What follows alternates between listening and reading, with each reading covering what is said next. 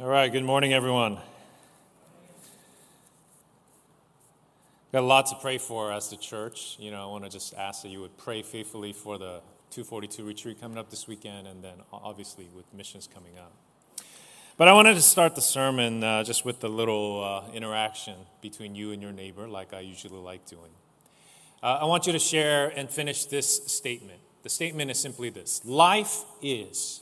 And you can fill that with however you would like. Life is good, life is bad, life is tough, whatever it is. And more importantly, I'd like for you to just share with the person next to you why. Okay? Can you do that for me real quick? So go ahead. Life is. Anyone finish this statement with something very positive? That would be kind of nice, right? Life is good or life is blessing. It would be nice to start a sermon with something a little positive. James Hong, how about you? Life is what? Life is good. Okay. I'm not going to ask you why, but that's always good to hear. Okay. How many of you guys, just raise of hands, it's just life is good, anything positive? Yeah?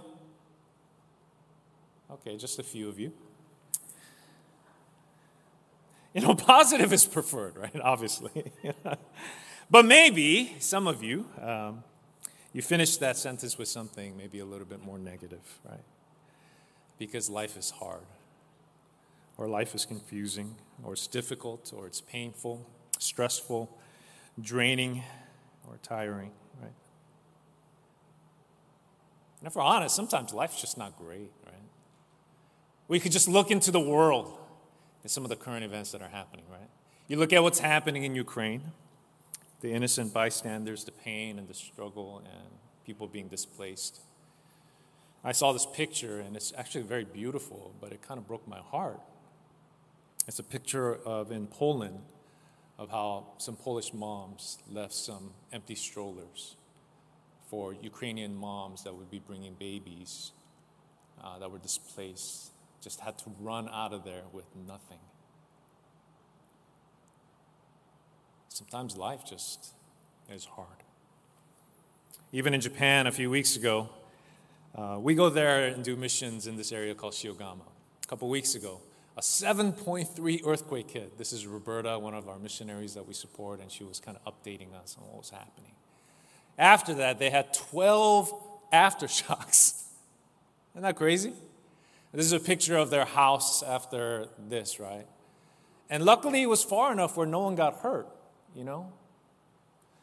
But you can imagine the fear, right, of the people there, because in 2011, a huge tsunami hit, killing and destroying so many things there. And maybe you don't even have to look into the world. Maybe you just look at your own personal lives. And you, in your own personal life, right now, there's a mountain of struggles, stresses, and difficulties. But this is why there are passages in the Bible like Psalm 90:10. When it says this, the years of our life are 70, or even by reason of strength, 80. Yet their span is but toil and trouble. Life just sometimes sucks, man. I remember a couple days ago, I called my mom because I wanted her to watch my 3 kids. I had to go and run and do some things for church, and so I was kind of in a panic. My wife was busy, so I said, I called my mom. I said, hey, can you watch the kids? And she said, no. And you know how when you're talking to your parents, and you can sense that something is wrong, okay? There's something going on, okay? So I can tell she was a little stressed, and I know she loves my kids, right? So she wasn't saying no for a reason. So I was like, is something going on? And she said, well, and any of you guys have parents like this? They'll never tell me anything that's wrong in their life. Never. If something good is going on, they'll brag literally the next moment, right? My dad would be like, have you been playing golf lately? And I'm like, no, I'm busy. And he'd be like, oh, because I shot 5 over yesterday. I'd be like, thanks, Dad. He'd be like, you should practice. Yeah, I have 3 kids. I'm busy. Okay, thank you. Right? But if something bad is happening, like they'll never share with me. And because they don't want to burden me, they don't want to stress me out. They know that I have a lot going on. So anyways, my mom says, well, your dad hasn't actually been feeling that well. So he's going to go and just get some tests. But it's not cancer. I was like, I didn't ask that it was cancer, right? But then all of a sudden, a normal day for me turns just a slightly more stressful. And then you start thinking stuff, and it kind of gets you off your path. Pastor Steve shared with me on Friday, his mother-in-law fell and broke her hip. Life just all of a sudden, even as followers of Christ, gets difficult. Jesus in our passage this morning, and we've been trekking through Luke. We're in chapter 21. And in chapter 21, in a nutshell, it echoes kind of this similar thought that life sometimes is going to be hard and maybe even get worse, because this chapter is Jesus' final teaching before going to Calvary. And he teaches about the end times and that he's going to come back. And essentially what he teaches is that I am going to come back, but before I do, things are going to get pretty bad and get actually a little worse. He predicts the fall of Jerusalem, the persecution for the church, suffering, political chaos, natural disasters, nation against nation, kingdom against kingdom, famines, terrors to come before he has to come back for us. You can imagine hearing this. You can get a little discouraged. Even for us, right, when we go through difficult times. And maybe we start to wonder, man, life is just so hard. But this is why what Jesus has for us this morning is good news. Right? Because Jesus is going to remind us that he is coming back for us. That because of his work on the cross, we have victory over death and sometimes the sucky life that we have here. Because when we pass from this life, our story does not end. That we will spend an eternity in a place filled with joy, without tears and pain, because of what Jesus has done for us. Amen? Okay, I guess I'm the only one excited in this room. That's good news. Amen?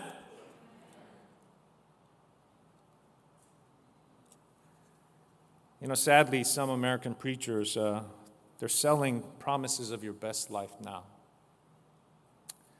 While many Christians throughout much of the world struggle.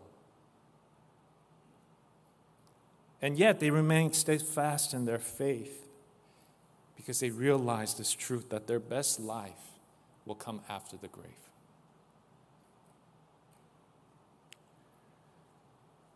My friends, Jesus is coming back. And our passage, after Jesus teaches about the end times, he wants to make sure that the church is well prepared when he does come back. Right? Because sometimes knowing that he's going to come back doesn't necessarily impact your present reality, but it should. That's what Jesus wants to get at this morning.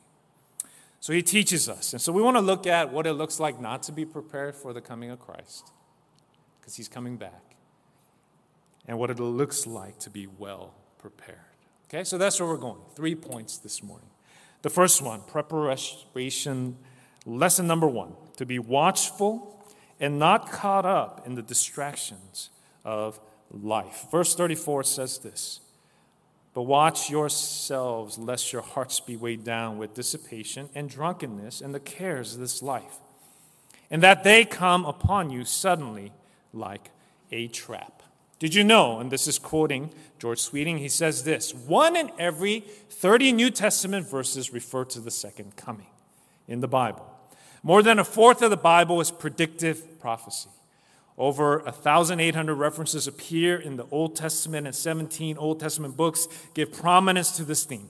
Of the 260 chapters in the New Testament, there are more than 300 references to the Lord's return. 1 out of every 30 verses. Isn't that crazy? 23 of the 27 New Testament books refer to this great event. For every prophecy on the first coming of Christ in the Bible, there are 8 on Christ's second coming. The Bible is filled with teachings on the end time, and Jesus spent a lot of time on it. But you see, sometimes the response to end time thought can be of like fear, or maybe even trying to track what's happening, like, oh, Israel became a nation, right? Is the vaccine a mark of the beast, right? There's all these kind of random things you can start thinking when thinking about the end times. But actually, when Jesus teaches about the end time here, it's not to get caught up in those kind of things. Actually, he challenges the church to look within. It's a personal exhortation. He says, watch yourselves where you are with the Lord. Reflect and make sure that you know where you are spiritually with God. Why? Well, he continues on, verse 34. Watch yourselves, lest to oppress. You know, when I was growing up, there was this phrase, check yourself. And you want to know how that statement kind of ends? What does it say? Check yourself before what? I think I heard it. But there was this phrase growing up, check yourself before you wreck yourself. I know it's silly, but that's literally what Jesus is getting at. He's saying, check your heart. Because if you don't, you could head down the wrong path and be weighed down. And he mentions 3 specific things. Okay? The 3 things I want to classify as distractions and into 2 categories. The first one, he says, dissipation and drunkenness, what I would classify as the blatant distractions. And the third one is the cares of this life, not the life to come, but the life here, what I would classify as the subtle distractions. Dissipation and drunkenness in the Greek actually have very similar meanings, but there's a subtle difference. Dissipation is the act and the abuse of excessive drinking, and drunkenness is more the state of being, this altered state when you get drunk. So what Jesus is doing is he's emphasizing the sin of drinking and the person that you become in the state of drunkenness, right? Now, I should pause here. He's talking about the overuse, the addiction, the abuse, and the danger of the person that you become when you are drunk. He is not saying you cannot ever enjoy a drink of alcohol, okay? I just want to be clear. I know that there are some of you, even in this room, that appreciate wine, right? Just raise of hands, anyone? Hey, that's not bad. I was actually wondering if you were going to raise your hand. There's nothing wrong with that. Okay? There are even churches that still use real wine for communion. Right? When I went on missions to Russia, our team was shocked, right? Because they were under 21, a lot of them. They're college students, they went up. One guy tried to go back again, right? He wanted like a second cup, all right? But really, you know, to have a drink here and there. Any of you guys enjoy any spirits? You're like, Holy Spirit? No, I'm not talking about that. Like drinks, in moderation, once in a while, it's not a big deal. But what the Bible constantly addresses, because there are many consequences, is this idea of over excessive abuse and then losing control.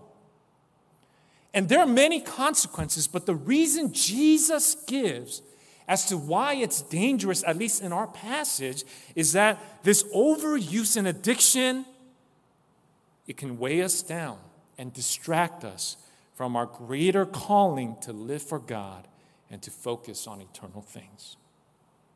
And he's saying, watch yourself spiritually in this area. It's not good for us spiritually. And then, Jesus, in his greater wisdom, he goes on to mention an area of more subtle distractions. He says you can also get weighed down with the cares of this life, right? It's not so blatant as drunkenness, but they're innocent, legitimate cares of this life. Things that we should be responsible over.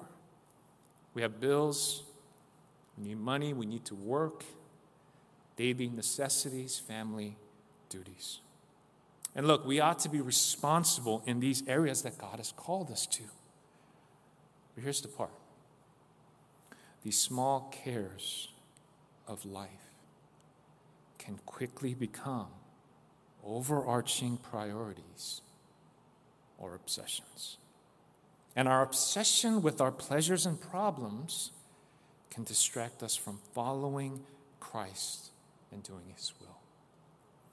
Do you remember what Jesus taught in Matthew 13:22 in the parable of the sower? He says something very interesting. He says this, "As for what was sown among thorns, this is the one who hears the word, but the cares of the world and the deceitfulness of riches choke the word, and it proves unfruitful." See, what Jesus was teaching in this parable is that these simple, innocent cares of the world can get in the way. It can be a distraction that kills what God wants to do in us and through us. We can live life caught up, being ultra responsible in the earthly things and forget about the eternal things. It's very subtle. And indulging in gifts and excesses, right? It's a warning. It could injure our soul.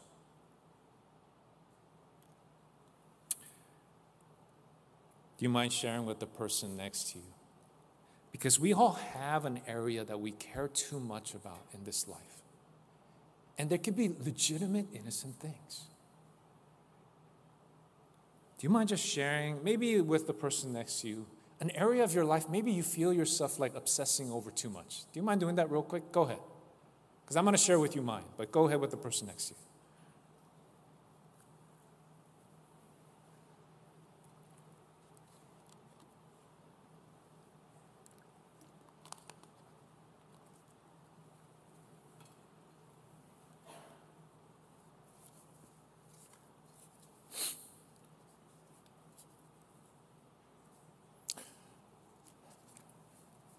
All right, that's enough sharing, just for the sake of time. And we'll finish on time here. I'm going to share with you mine. My area are my kids. Just be honest. I'm just going to throw it out there. It's my kids.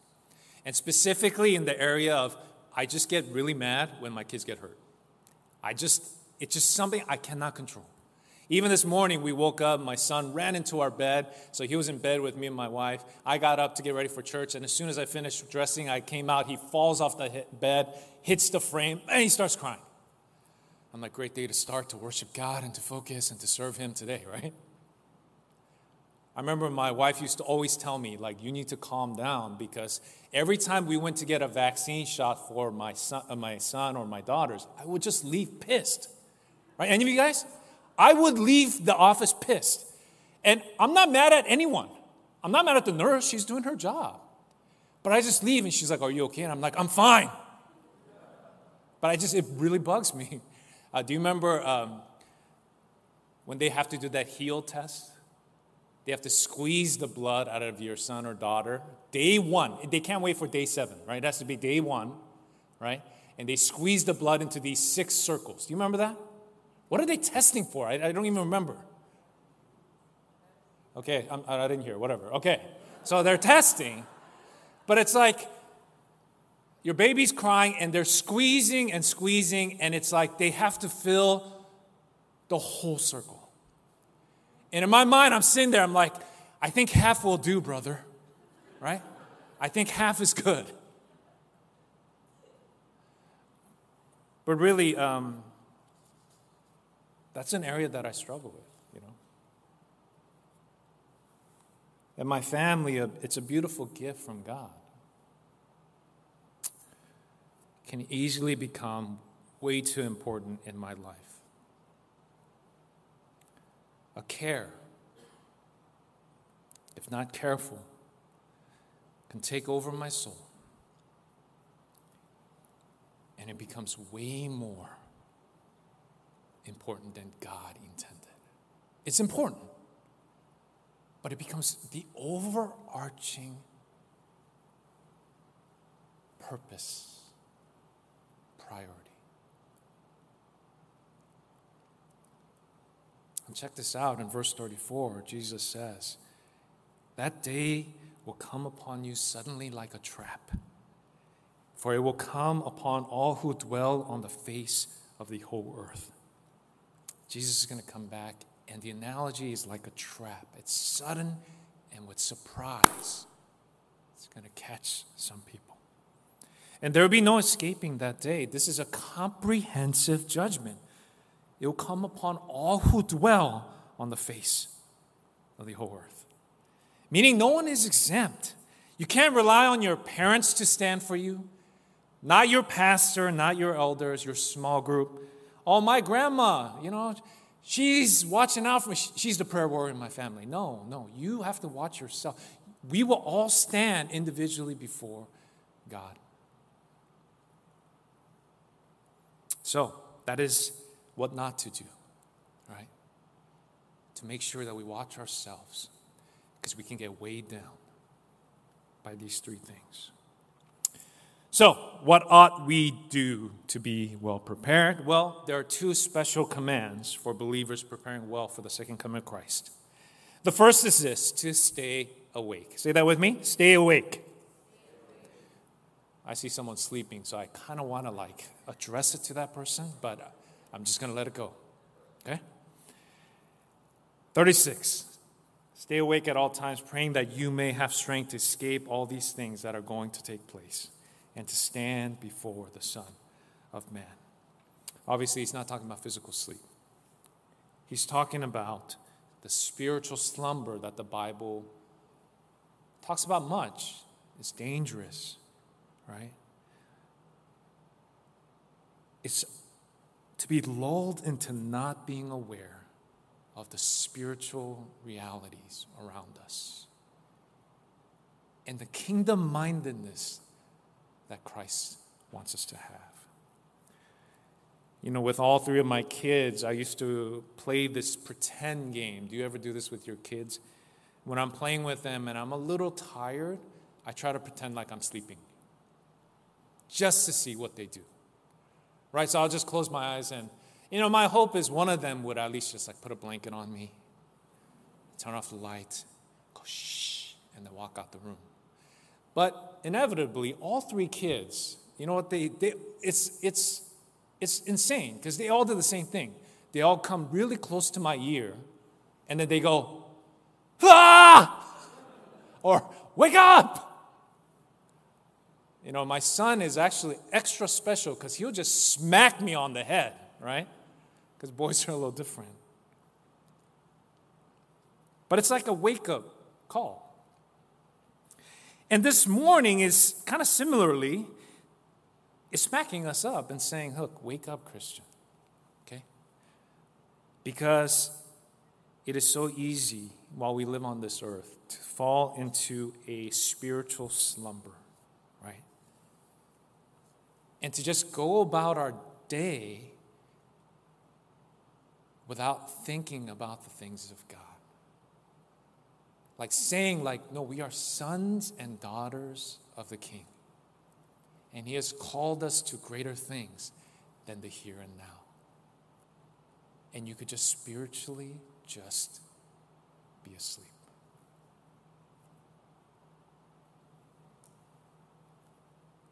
And Jesus is saying to be prepared well. He says at all times to stay awake spiritually. And I thought about, like, how do we do that well, right? Do we just, like, smack ourselves in the head? I go, what are we saying when we say stay awake? And, I just kind of thought of kind of an interesting analogy because any of you guys been to St. Petersburg, Russia, or where you were kind of really north, and they have these things called summer nights? Any of you guys know what that is? Well, anyways, if you're really north, we went to St. Petersburg for missions, they have this thing called summer nights or white nights. Because in the summer, because they're so high up geographically, the sun doesn't even really set for more than about 3 or 4 hours. And even when it sets, it's still pretty bright. Take a look at this picture. This is actually from St. Petersburg, actually at midnight. And that's kind of how it looks. So it's kind of really weird because you'll be walking around the city and it's 10 p.m., but you know you're tired and you should be sleeping. But because the sun is still kind of out, you're like messed up. I should be tired, but I'm kind of tired, but I can't sleep because it's light out. You know what I'm saying? And so we literally would have to put black trash bags, double them up on every window so we could fall asleep because it would be a little dark, right? And I found this to be kind of an interesting analogy to this. How do we stay awake? Well, it's hard to fall asleep when you're looking at the light. It really is. And so the idea here is when we're saying we should stay awake, you know what that looks like? Spiritually, it's hard to fall asleep when you're looking at the light of Christ every day. It really is. This is not a takeaway for you to go home and just think like, I just need to man up or woman up and try my best to really be spiritually focused. No, because we are weak, right? The idea is, no, we got to keep trying to turn our eyes to Christ, and that way He will awaken us to the eternal things that are around us, right? Ever since we were young, we were told to read the Bible and to look at Christ. And when we do, we just become automatically more aware of the spiritual things around us. And we don't take the things that happen around us as seriously. I remember my youth pastor, his car got broken into. I think I shared this story a long time ago. And this is when I was a senior and I was one of the cabinet people. And I still remember what he said to me, and I was shocked. Because I thought he would be a little angry, but he wasn't. And you know what he said to me? He's literally, I'm paraphrasing because I don't remember exactly, but he says something to the degree of, John, God gave me this car. It's a gift. I'm not going to keep it forever. And so if it gets broken into or if it just, I lose it or whatever, it's fine. And I thought to myself, man, it's so hard to live that way, right? But when we look to Christ, I think it starts giving us perspective on the things that we are involved in. And it helps us to stay awake to the eternal things and the things that God is calling us to. This is why he follows with our second and our last of our positive commands. It says this: the final lesson on preparation is to stay awake and then to be prayerful.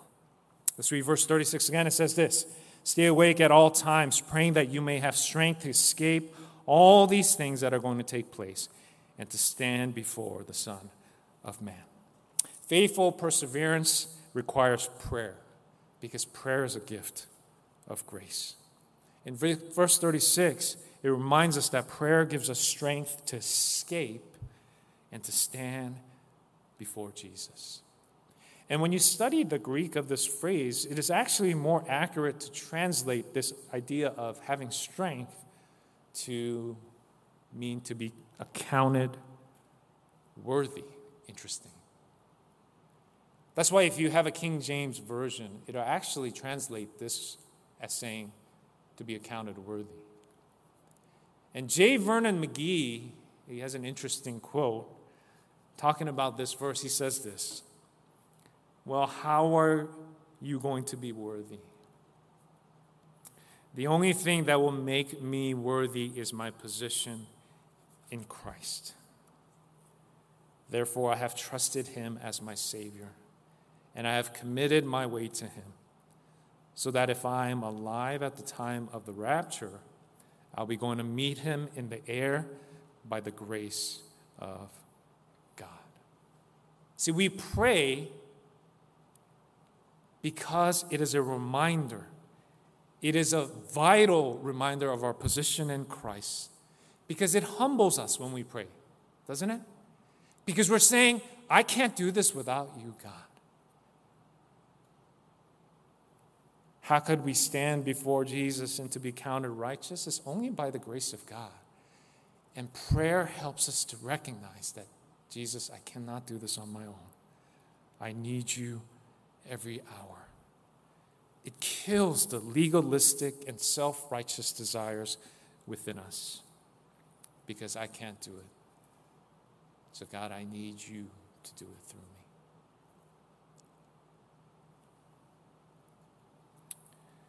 In Matthew 26:41,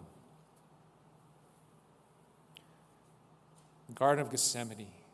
And what's interesting is Jesus gives the same exact two positive commands to his disciples.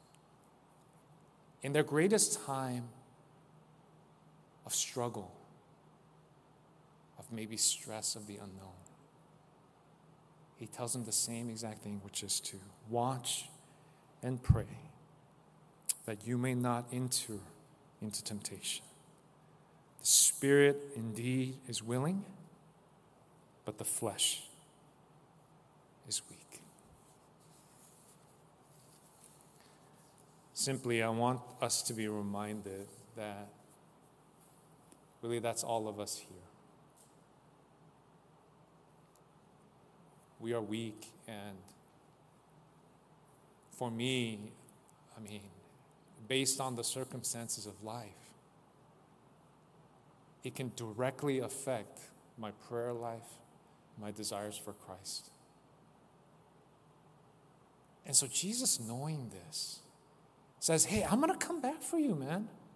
But in the meanwhile, I know you. So I don't want you to get lost, to be shaken by the things of this world, because they will come.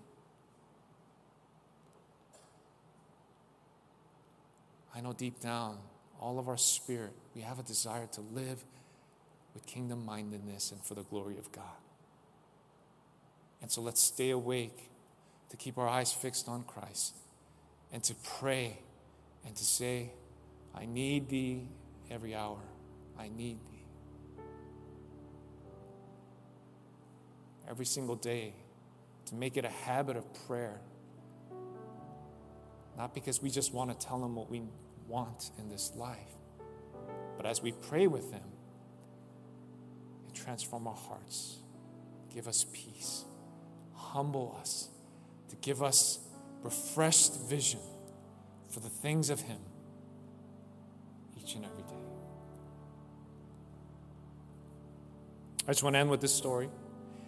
Stephen Cole, a pastor, he was sharing this story of how he used to work at this fancy hotel in Chicago called the Drake. And in 1959, he shares about how Queen Elizabeth was going to come. She was scheduled to visit Chicago. So the city officials called all the fancy hotels and said, hey, we got to make elaborate preparations for the Queen because she's going to visit. The waterfront had to be readied, trash picked up, trash cans were even painted a certain color, and the red carpet was ready to be pulled out so the Queen can walk on it. So as the city officials alerted all the nice hotels in Chicago, he was there when they contacted the Drake, which is where he worked. And the manager was talking and said, hey, you got to make preparations for the Queen. And this is what the manager said. We are making no plans for the Queen because our rooms are always ready for royalty.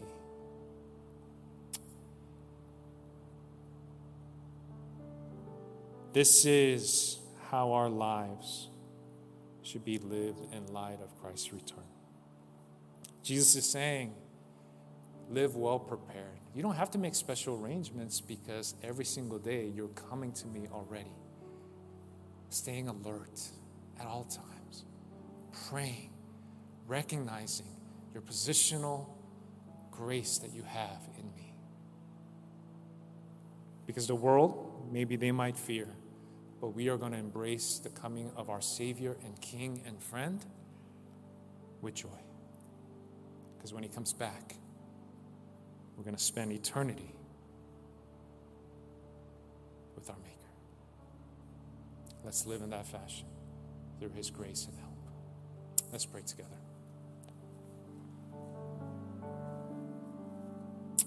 Oh Lord, God, you know us. Sometimes we try our best, sometimes we don't.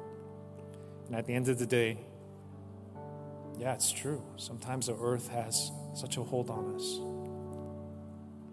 And yes, there are times we forget that we are your sons and daughters called for kingdom-mindedness. So Lord, we need your help to live in this fashion, to stay away from the things that distract us, even the simple, innocent cares of this life. So help us that we are not lulled into a spiritual slumber, but that our hearts can be filled for the greater things of you. So have mercy on us. Our spirit is willing, but the flesh is weak. But you are always enough. And so we thank you for that. Jesus, in your precious and saving name we pray. Amen. I'm going to ask you to stand. And before we sing, do me a favor. If you're comfortable enough, I'd like for you to maybe hold hands with the person next to you, especially if you came with them. Or just lay a hand, and I want you to just pray for them. That this person would not struggle with spiritual slumber or the cares of this life, or maybe even the blatant distractions of sin in their hearts. Real quickly, before we start singing, let's just intercede on behalf of the brother or sister next to you, asking that we would be those that stay awake and are prayerful, walking in well preparation for the King. Let's pray together.